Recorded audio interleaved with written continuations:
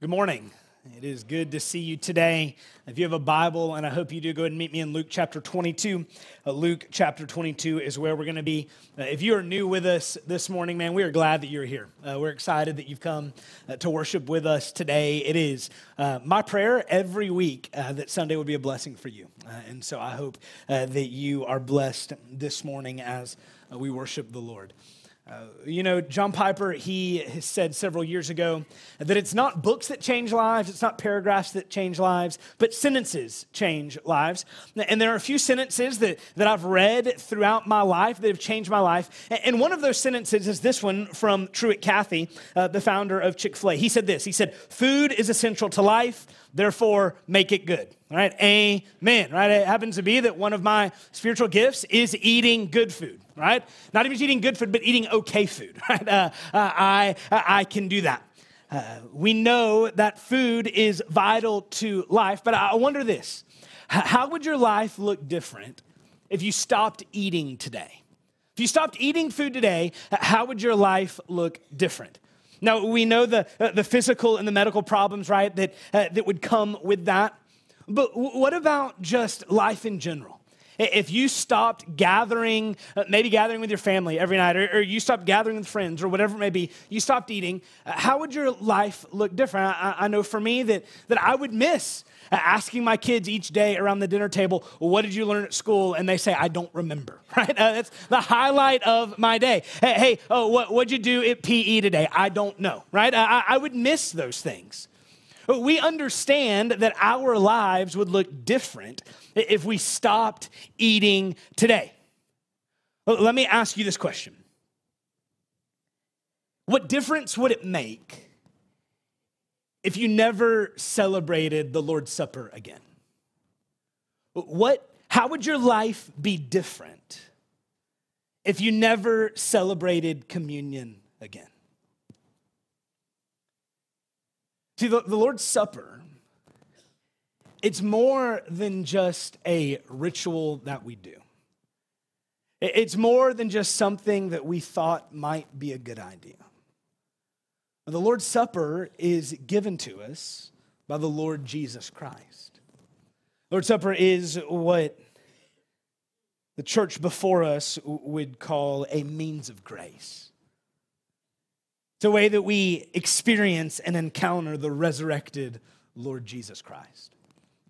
So this morning, we're going to look at Luke 22 as we bring this study we're calling Around the Table, experiencing grace at the table with Jesus. As we land the plane on this, we're going to end here in Luke 22, and we're going to see this truth, that the Lord's Supper is a constant reminder of the grace we need. The Lord's Supper is a constant reminder of the grace that we need. So look with me here at Luke chapter 22. We're going to start in verse 14, and we're going to read down to verse 23. Let me invite you to stand as we honor the reading of God's perfect and precious word. Starting in verse 14, we read this. When the hour came, he reclined at table, and the apostles with him. And he said to them, I have earnestly desired to eat this Passover with you before I suffer. For I tell you, I will not eat it until it is fulfilled in the kingdom of God. And he took a cup, and when he had given thanks, he said, take this and divide it among yourselves. For I tell you that from now on, I will not drink of the fruit of the vine until the kingdom of God comes. And he took bread, and when he had given thanks, he broke it and gave it to them, saying, this is my body, which is given for you. Do this in remembrance of me. And likewise, the cup after they had eaten, saying, this cup that is poured out for you is the new covenant in my blood. But behold, the hand of him who betrays me is with me on the table. For the Son of Man goes as it has been determined, but woe to that man by whom he is betrayed. And they began to question one another, which of them it could be who was going to do this. This is God's word. You can be seated. Let's pray. Father, we come before you this morning confessing that we need you. God, we need your grace. We need you to speak to us now. And so, Father, we pray that you would do that you would speak to us through your word. Father, we're not here to hear a word from me, to hear a word from anyone else. Father, we're here to hear from you. So, Lord, we pray that you would speak. It's in Jesus' name that we pray. Amen. As we look at Luke chapter 22, we see a few truths about the Lord's Supper. The first is this, is the Lord's Supper is a preview of our future. The Lord's Supper is a preview of our future. Now, if you've been with us the last several weeks, then you've journeyed with us through this study in the Gospel of Luke. If you're new with us, you've picked a great week to be here because this is the last week in this series, but it sets us up perfectly for where we're going in February. And you might say, well, where are we going in February? You'll have to come to find out, all right? You'll have to be here. But over the last several weeks, we've looked at Luke chapter 5 and Luke chapter 7 and Luke chapter 9. And today we fast forward to Luke chapter 22. Now, this is not the last meal that we will see Jesus eat. In fact, Luke 24 is the last meal that we see in the Gospel of Luke that Jesus ate. And it's actually my favorite of the meals that are eaten in Luke, in the Gospel of Luke by Jesus. It's Jesus makes breakfast for the disciples and he teaches them how to read the Bible. That's a breakfast I would want to be at. But here we come to Luke 22 where Jesus institutes, or he gives for us, what we call the Lord's Supper. Now, as we kind of get up to speed on what's happening, Judas is going to betray Jesus, and he's already put this plan into place. In fact, if you were to go back and read a little bit before where we are today, you would see where Judas has already put this plan in place, but this plan, it's not a surprise for Jesus. It doesn't catch Jesus off guard. No, Jesus knows what's going to happen. Jesus knows what Judas is doing, and the last thing he wants to do with his disciples is to celebrate Passover. He wants to come together and celebrate this feast, to celebrate this meal with them. Now, maybe you are new to church. Maybe you're new to this Bible thing. You're asking, what is Passover? Well, Passover is a feast that was instituted in the Old Testament that commemorates something that God did that we call the Exodus. There's a book, second book of the Bible is called the Exodus. And the Exodus was very important for us today, but it was very important for Jews in the Old Testament and even in Jesus' day. In fact, whenever you asked a Jew, what is Yahweh like? Tell me about Yahweh. They wouldn't tell you that he was great and that he was holy and that he was righteous and that he was powerful, even though they believed all those things. They'd say, you want to know what Yahweh's like? Let me tell you a story. And they would tell you the story of the Exodus. When God delivered Israel out of slavery, out of the hands of Egypt and into freedom. And what happened is to make this happen, the Lord had started to work and these 10 plagues had hit Egypt, and the 10th being the worst, where the firstborn of every family would die in one night. But the Lord told Israel that they were to sacrifice a lamb. This lamb was to be a certain age and it was to be spotless. And they were to sacrifice that lamb and they were to eat it. And they were to eat it with their sandals on and their staff in their hand. But what they were supposed to do with that sacrificed lamb is they were to take that blood and they were to smear it. They were to dab it over the door entering their home. And so when the angel of death passed by in the night, that any house that was covered by the blood of the lamb would be passed over. And then the Lord institutes this feast to celebrate and to commemorate the way that he had delivered Israel from slavery, the way that he had delivered Israel from Egypt.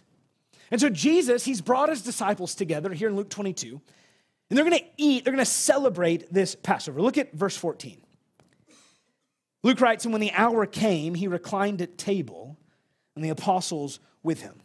Now, this hour that came, this was the hour that the Passover was to be eaten. If you look at Exodus chapter 12, verse 8, one of the things you'll see is that this meal, it was to be eaten at a certain time. This meal typically began at sundown. This celebration, this feast, it would begin at sundown.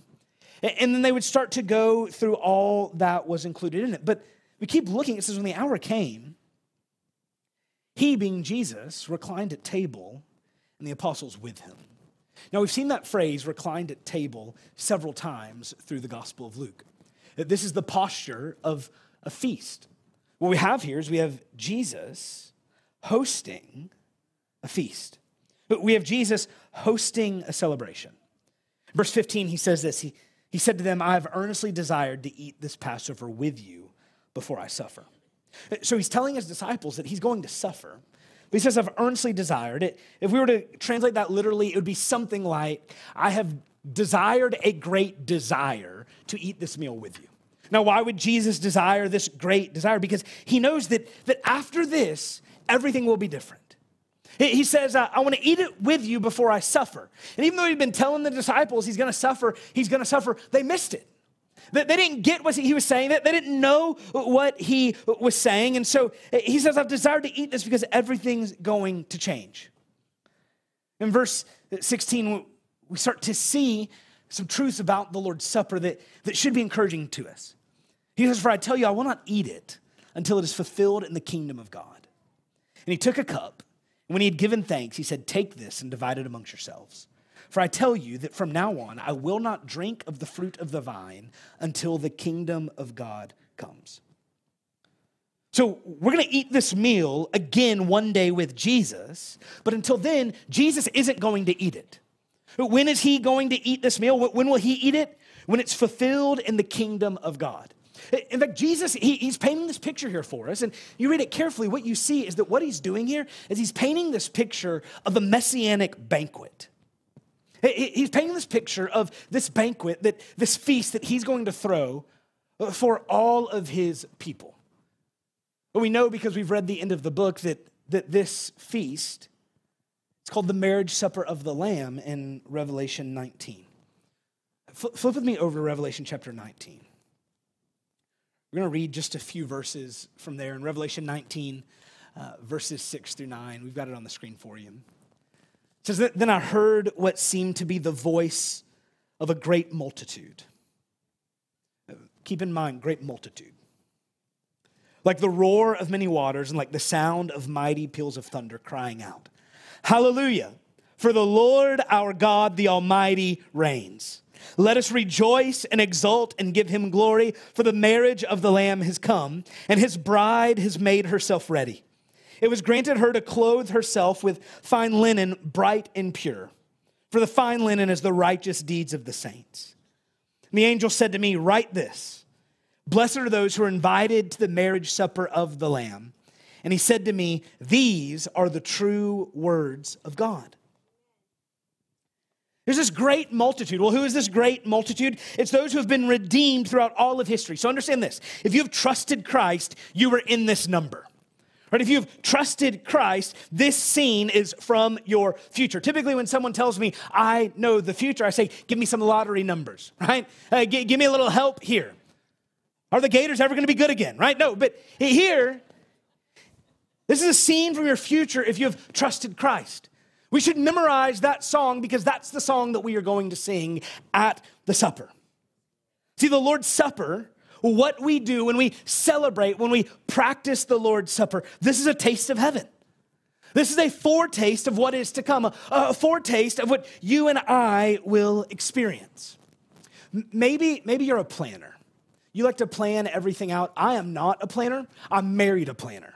And so what that means is Anna needs a lot of prayer, right? Because I just kind of live in the moment. I'll ask her, hey, what are we doing on Saturday? And she'll say, well, did you look in the calendar? And I'll say, why do you ask me questions you already know the answer to, right? You know that I didn't look in the calendar because I don't think about that. But there is one time when I do plan, and I plan meticulously. I plan carefully. And that's whenever I'm going to a new restaurant. I've already told you is one of my spiritual gifts is to eat good food. And so when I find out I'm going to a restaurant that I have never been to, because we live in an age of God's grace, I can Google the menu. So I look up the menu and I start reading through the menu. What am I going to eat? And typically what I do is I find, all right, here's what I want to eat. All right, how much does it cost? All right, let's knock it down 2 notches, right? All right, that's I get this idea. All right, what's the entree? What side am I going to do? Oh, they have Brussels sprouts? Not eating it, right? Or whatever it may be, right? And I plan, what am I going to do? How am I going to do this? And it builds this great anticipation. But you know what? Reading the menu never compares to eating the steak. Right? Reading the menu never compares to that first bite of whatever it may be. This is what the Lord's Supper is to be for us. When rightly understood and rightly practiced, the Lord's Supper is a preview of our future. so that we aren't just reading about that feast, but we're getting a foretaste of what that feast is going to look like. Right? That we get to spend eternity with brothers and sisters in Jesus. That means look around and get used to the faces that you see. Because this is a taste of heaven. You're making a note, I don't want to sit next to that guy, right? I don't want to sit next to him. I don't want to sit next to her. But the Lord's Supper is a foretaste of what we will experience. Tim Chester, he's a pastor in the UK. He said this. He said that the Lord's Supper is a foretaste of God's coming new world. So here's what this means. Is that as hard as this life may be, the Lord's Supper is a reminder that heaven is just around the corner. Right? As difficult as this life may be, the Lord's Supper is a reminder that because Jesus won, we will win. Right? Here's encouragement for you. Christian, you are one day closer to heaven today than you were yesterday. Right? When you woke up this morning, you were one day closer to eating with Jesus.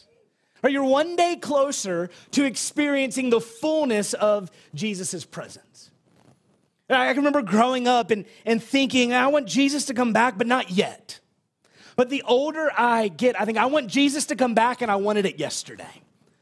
But what the Lord's Supper does is it reminds us that life may be difficult, things may be hard, but heaven isn't that far away. Jesus isn't that far gone.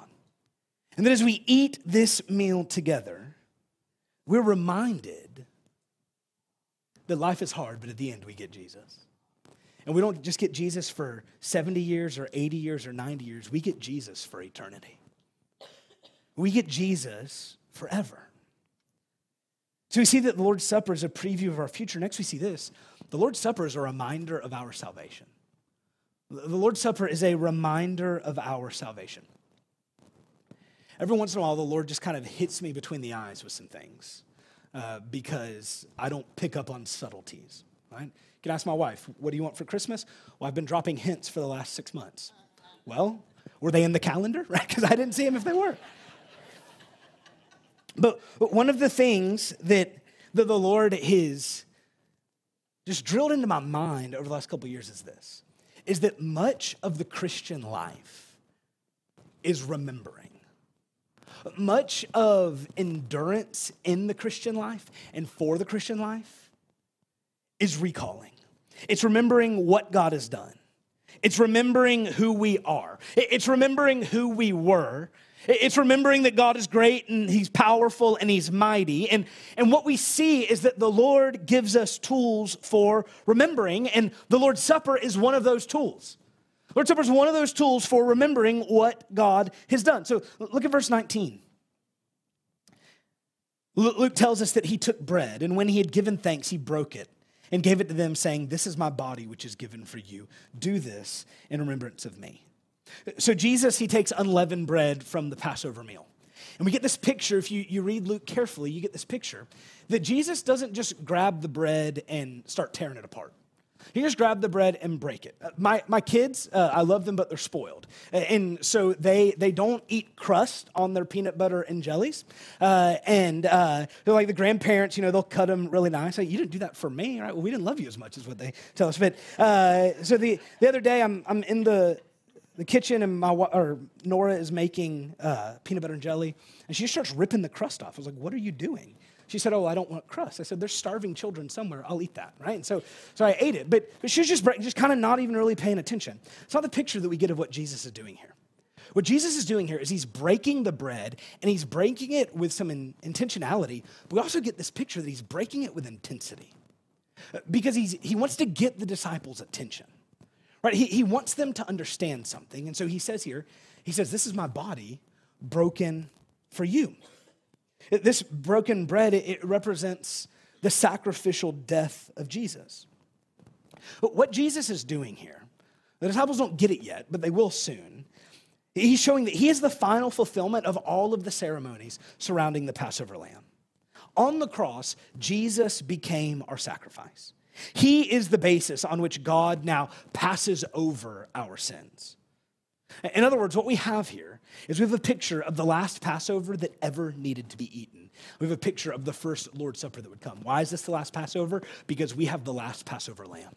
Right? Jesus is the final fulfillment of all that the lamb represented. Now, there's a phrase in this verse that is one of the most hotly debated and highly contested phrases in all of Scripture. There in verse 19, he says, "This is my body." What does he mean when he says, "This is my body"? Well, our Roman Catholic friends, they hold to something called transubstantiation. Transubstantiation, it's a big word, but here's what it means.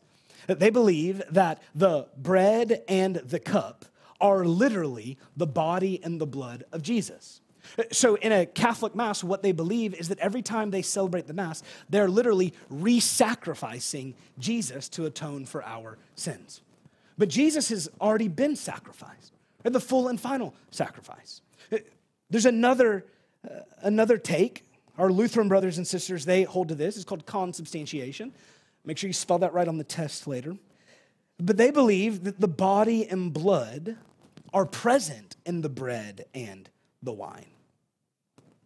Now, the historic Protestant understanding is that Christ, and this is what we hold to here at Central, is that Christ is present both symbolically and spiritually.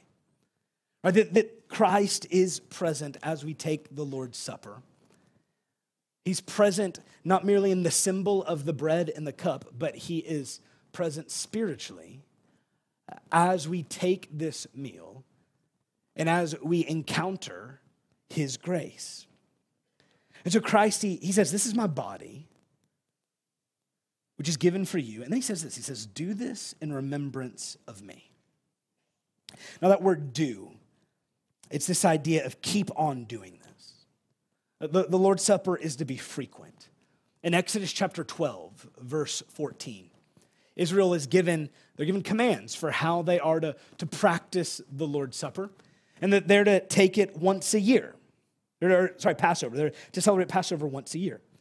The Lord's Supper is different, though, because the Lord's Supper represents a greater Exodus with a greater deliverer that brings a new Passover and doesn't just save us from slavery to a kingdom, but saves us from slavery to sin. So you might have heard me say this before. I think that we should, if I had my druthers, we would take the Lord's Supper every week. I said this to a gentleman at a former church one time, and he said, "But wouldn't you get tired of it?" I said, I don't know, brother. You ever gotten tired of kissing your wife?" And he said, "Well, this is different." I said, "Is it?" Because if you approach it just as a ritual or just something that you have to do, then yeah, you probably would get tired of it. But I've never gone to my wife and said, "Hey, it's 10:30, I guess we got to kiss now." Right? No. If my wife will kiss me, I'll take it, right? Why would it be any different when we have an opportunity to gather around the table of Jesus, to gather around the table with Jesus and to celebrate the gospel? And so Jesus says here, he says this is to be done frequent. He doesn't say you should do it every week. He doesn't say you should do it once a quarter. We do it once a month, typically. But it should be frequent, and it should be a frequent reminder of the grace that not only we need, but also the grace that we have experienced. So this morning, we're going to do just that. We're going to do it a little different. We're going to take the Lord's Supper now. So hopefully you were able to grab one of these cups as you came in. If you weren't, you can just slide your hand up. We've got some ushers who will get that cup for you. We get this picture of the Lord's Supper here in Luke 22 and in 1 Corinthians 11. This meal, it wasn't our idea, it wasn't the disciples' idea, it was Jesus' idea. But we also get this picture that this meal, it wasn't just Jesus' idea, it was for Jesus' people.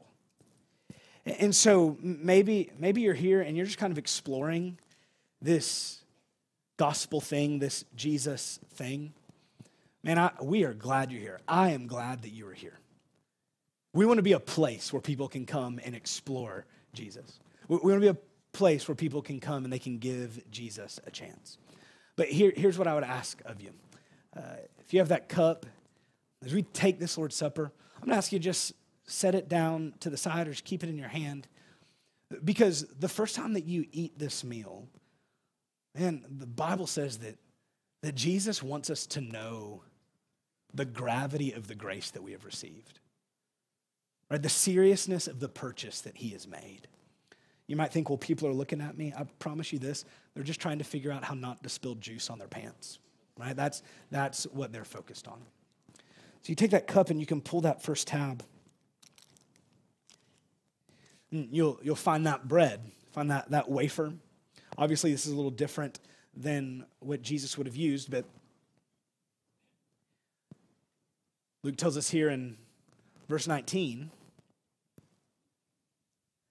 that he took verse 19, and he took bread, and when he had given thanks, he broke it and gave it to them, saying, "This is my body, which is given for you." It means that as we eat this bread, that we aren't just eating this wafer, we're not just eating this cracker, but instead we are being reminded by Jesus Christ, in Jesus Christ, through Jesus Christ, that as we eat this bread, that our salvation came at a price. That this bread, this cracker, it's not just something else, but it represents the broken body, the final sacrifice of Jesus Christ on the cross. So the scriptures tell us here, he took the bread and he gave thanks. He broke it and the disciples ate. So would you give thanks with me? Father, we are grateful for the broken body of Jesus. Father, we're grateful for the price of our salvation. And Father, we pray this morning that as we eat this wafer, that this wouldn't just be something else that we eat, but that this would be a reminder and an experience and a taste of our salvation. Father, we pray that as we eat this, that you would help us to look forward all the more to when we eat it with Jesus. We pray this and we ask this in Jesus' name. Amen. Well, you can take and eat.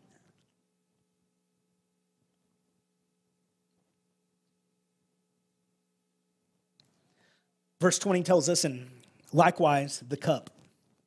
After they had eaten, saying, "This cup that is poured out for you is the new covenant in my blood." So after the bread, Jesus, he takes a cup. Now in the Passover, there are 4 cups. One of the things that's unique about Luke when compared to the other Gospels is he's the only one that mentions the first cup. And so now Jesus takes this cup, and we think that it was probably the third cup, because the third cup was the cup of redemption, also called the cup of blessing. He takes this cup and he introduces something that is not a new idea, but that introduces a new part in redemptive history. He talks about this new covenant.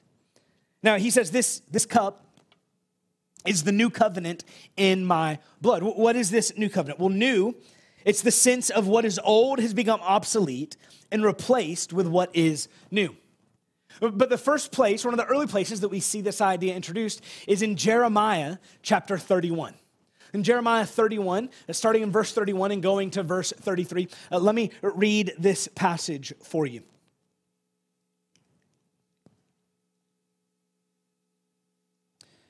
Jeremiah 31 says this.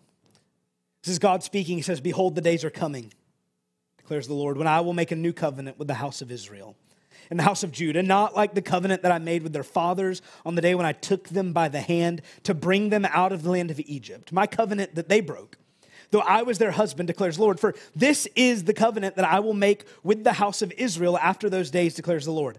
I will put my law within them, and I will write it on their hearts, and I will be their God, and they shall be my people." This is what God is saying that I'm going to make a new covenant. Jesus is saying this new covenant is now, and this new covenant isn't like the old covenant.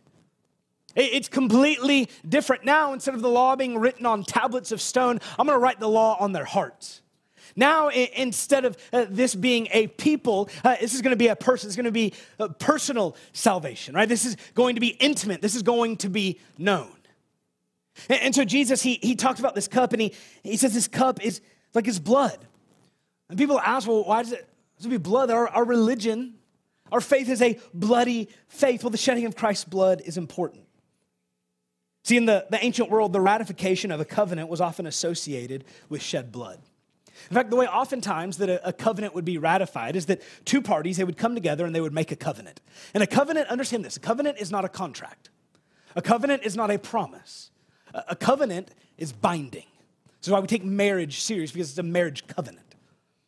Right, so there's this covenanting together, and what would happen is the two parties, they would come together and they would make this covenant, and then they would sacrifice an animal. Oftentimes they would take a bull. They would sacrifice that bull and they would cut it in half. And they would put one half of the bull on one side and one half of the bull on the other side. They would join hands and they would walk through the middle of that bull. And what that was is that was a sign to everyone watching that if either one of them breaks this covenant, then what happened to this bull should happen to them. Now, if you go back to God's covenant that he makes with Abraham, all of that takes place. The bull is cut in two. Then what happens is God says, Abraham, you're not going to walk through with me. Instead, God takes a pot, and this pot walks through the two halves of the animal. Because what God is saying to Abraham, he's saying this covenant isn't dependent on you, it's dependent on me. And now what Jesus is saying here is he's saying this new covenant, it's not dependent on how good you can be, it's dependent on how powerful I am. See, the covenants were often ratified with blood, and what was thought was that what's written in blood would be lasting. It would be unforgettable. It would be indelible. And so what we see here is like Passover, Christ, the Lamb of God, he is sacrificed. But his blood, it's not placed on our doorpost. Instead, it covers our lives, and we aren't just spared from death, we are redeemed from death. We are saved. This is what we confess whenever we take the cup. Whenever we drink the cup, we are confessing that our lives have been covered by the blood of Jesus. We're confessing that we have been washed clean, not by ourselves, but by the blood of Jesus. So as we drink this cup and we feel that juice run through our mouth, covering our tongue and covering our throat, it is a reminder to us that our lives have been covered by the blood of Jesus. So if you have a cup, you can take that and you can peel that next tab.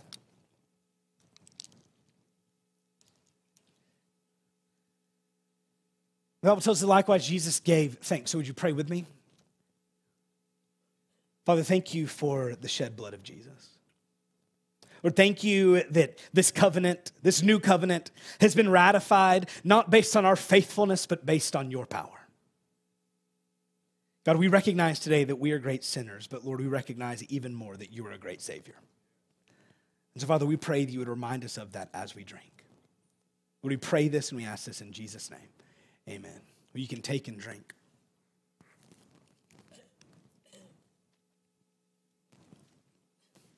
The Lord's Supper, it's a preview of our future. And as we take it, it's a reminder of our salvation. And then finally, we see this Lord's Supper as a warning to our sin.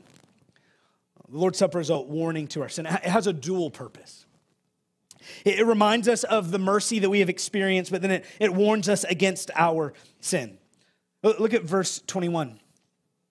He says, but behold, the hand of him who betrays me is with me on the table. Jesus makes it clear that he's being betrayed, but he's not being betrayed by someone from the crowds. No, he's being betrayed by one of the 12. He says, but behold, that's a prompter of attention. That's saying, Jesus is saying, hey, listen up. The one engaged in the betrayal is at the table. Now, we need to be clear here. The death of Jesus was not just an act planned by religious leaders. It wasn't just an act that was planned by Judas. Understand this, that the death of Jesus was predestined by God. Now, sometimes we get nervous about that word predestined, but predestined is a Bible word. Romans 8, Paul talks about we've been predestined. In Acts, Peter preaches and he says, the predestined plan of God to send Jesus to the cross. So here, Jesus says, the hand of him who betrays me is with me on the table. In verse 22, he says, for the Son of Man goes as it has been determined, but woe to that man by whom he is betrayed. He calls himself the Son of Man. That's Jesus' favorite title for himself. Now, it highlights his mission, that he's come to serve us. He's come to serve man. And he says, the Son of Man goes. Now, that word goes, it was used oftentimes in this day as a euphemism for death. It was literally this idea of going to one's death. In other words, what Jesus is saying here is he goes to die as it has been determined. Who determined it? God determined it. God sent Jesus to the cross. But understand this, God's sovereignty does not free Judas from responsibility. Right? God is sovereign, Judas is responsible. The end of verse 22, he says, but woe to that man by whom he is betrayed. That woe is it's a word of judgment. What's amazing to me about this is Judas can be calm, cool, and collected. He can be confident in the midst of his sin. It's a dangerous place to be. Look at verse 23. It says, and they began to question one another, which of them it could be who is going to do this. Judas, knowing that he's the one who's going to do it, he plays it cool. Cool enough that the other disciples, they don't know that it's him. They don't know that he's the one who's going to do this thing. Now, what's amazing to me is that Jesus doesn't expose Judas in this moment. This is one more picture of Jesus being better than me. Because if this was me, I'm saying, hey, the one who betrays me, his hand is on this table and his name is Judas. Get him, boys, right? Take care of him. But that's not what Jesus does. He knew the evil that Judas was planning, and he still welcomes Judas to his table. There's a warning here for us. We might not be betraying Jesus by handing him over to his executioners. But how often do we share this meal? How often do we take the Lord's Supper and then betray him with our sin soon after? See, the Lord's Supper is a reminder to us that our sin cost Jesus a great price. And it's a warning to us that sin must be something we fight because it cost Jesus his life. But the warning here is not just, or the reminder here is not just that we should fight against sin. But there's also a reminder to us that when we do sin, we still have hope and forgiveness. This is why Jesus instructs us to keep doing it. His expectation was not that we won't sin again, but that when we do, we keep coming back to be reminded of the grace found in the gospel. That we keep coming back to him to experience and to encounter and to taste of his grace. I'll talk to people sometimes, I'll share the gospel and they'll say, oh, either you don't know what I've done. I don't know what you've done, but you don't know how great Jesus is. Right, Pastor, I have done so much. I've committed so many sins. And the good news for all of us this morning is that you cannot out-sin the grace of God. Your sin, your brokenness, it is not too much for Jesus. So maybe this morning you're thinking, I'm going to come to Jesus. Jesus sounds great. I'm going to come to him when I've got some things figured out. Well, friend, let me ask you this. What if you never figure those things out? What if you don't ever get the chance to figure those things out? Now, Jesus doesn't say to get clean, to wash your hands and then come to me. You know what Jesus says? He says, just come. He says, come, all who are weary and heavy laden, just come. Right? You're sinful, you're broken, just come. Simon, you're a tax collector, come on, just come. Nicodemus, you're broken, just come. Woman, you're a prostitute, just come. Jesus doesn't say to come and I will tell you how to make yourself clean. No, Jesus says, come and I will make you clean. He says, come and I will give you rest. You don't have to clean yourself up before you come to Jesus. Says, just come. Just come to him and he will clean you. Understand this. Jesus knows exactly what to do with your sin. Jesus knows exactly what to do with your brokenness. Jesus knows exactly what to do with your pain. And the Lord's Supper is a constant reminder of that. It's a constant reminder that Jesus knows what to do with you. He knows what to do with those secrets that you don't want to tell anyone. He knows what to do with those thoughts that you thought this week at work that you hope no one ever finds out about. Jesus knows, and he forgives, and he loves. He offers you forgiveness. See, understand this. There's grace found in Jesus, not just for eternity, but there is grace found in Jesus for today. Right, we do a good job at preaching the grace of Jesus for eternity, and we should. That Jesus can change your eternity. He can give you eternal life. He can and he will, but we forget that Jesus also gives you grace for right now. That when you sin, Jesus has grace. When you mess up, Jesus has grace. Whenever you need it, Jesus has grace. And he's got the exact kind of grace that you need.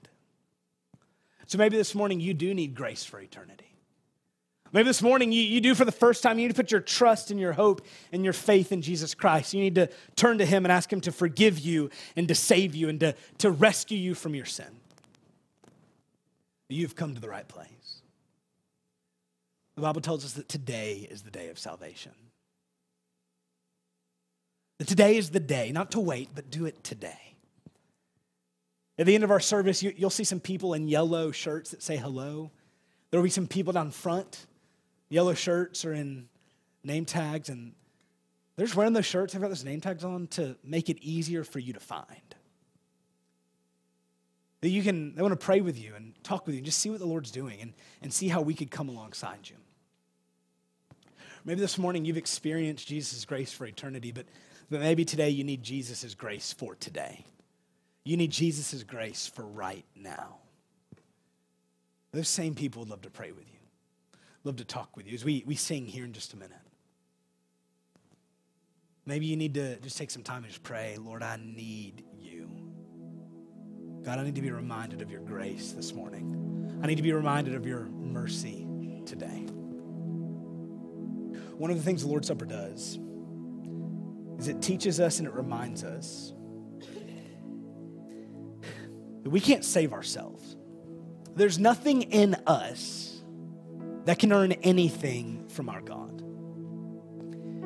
And so this morning, because we have a new covenant, we're going to sing a new hymn. It's a hymn we haven't sung before. It's a newer hymn, but you can be able to catch it on pretty quick. It's a familiar tune. But this song just simply confesses that all glory is to Christ. No matter what we do, all glory is to Christ. That should be the natural response of us coming out of the Lord's Supper. All glory to Christ because he has saved us. So let me invite you to stand. I'm going to pray and we're going to sing. Father, thank you for the grace that is found in Jesus.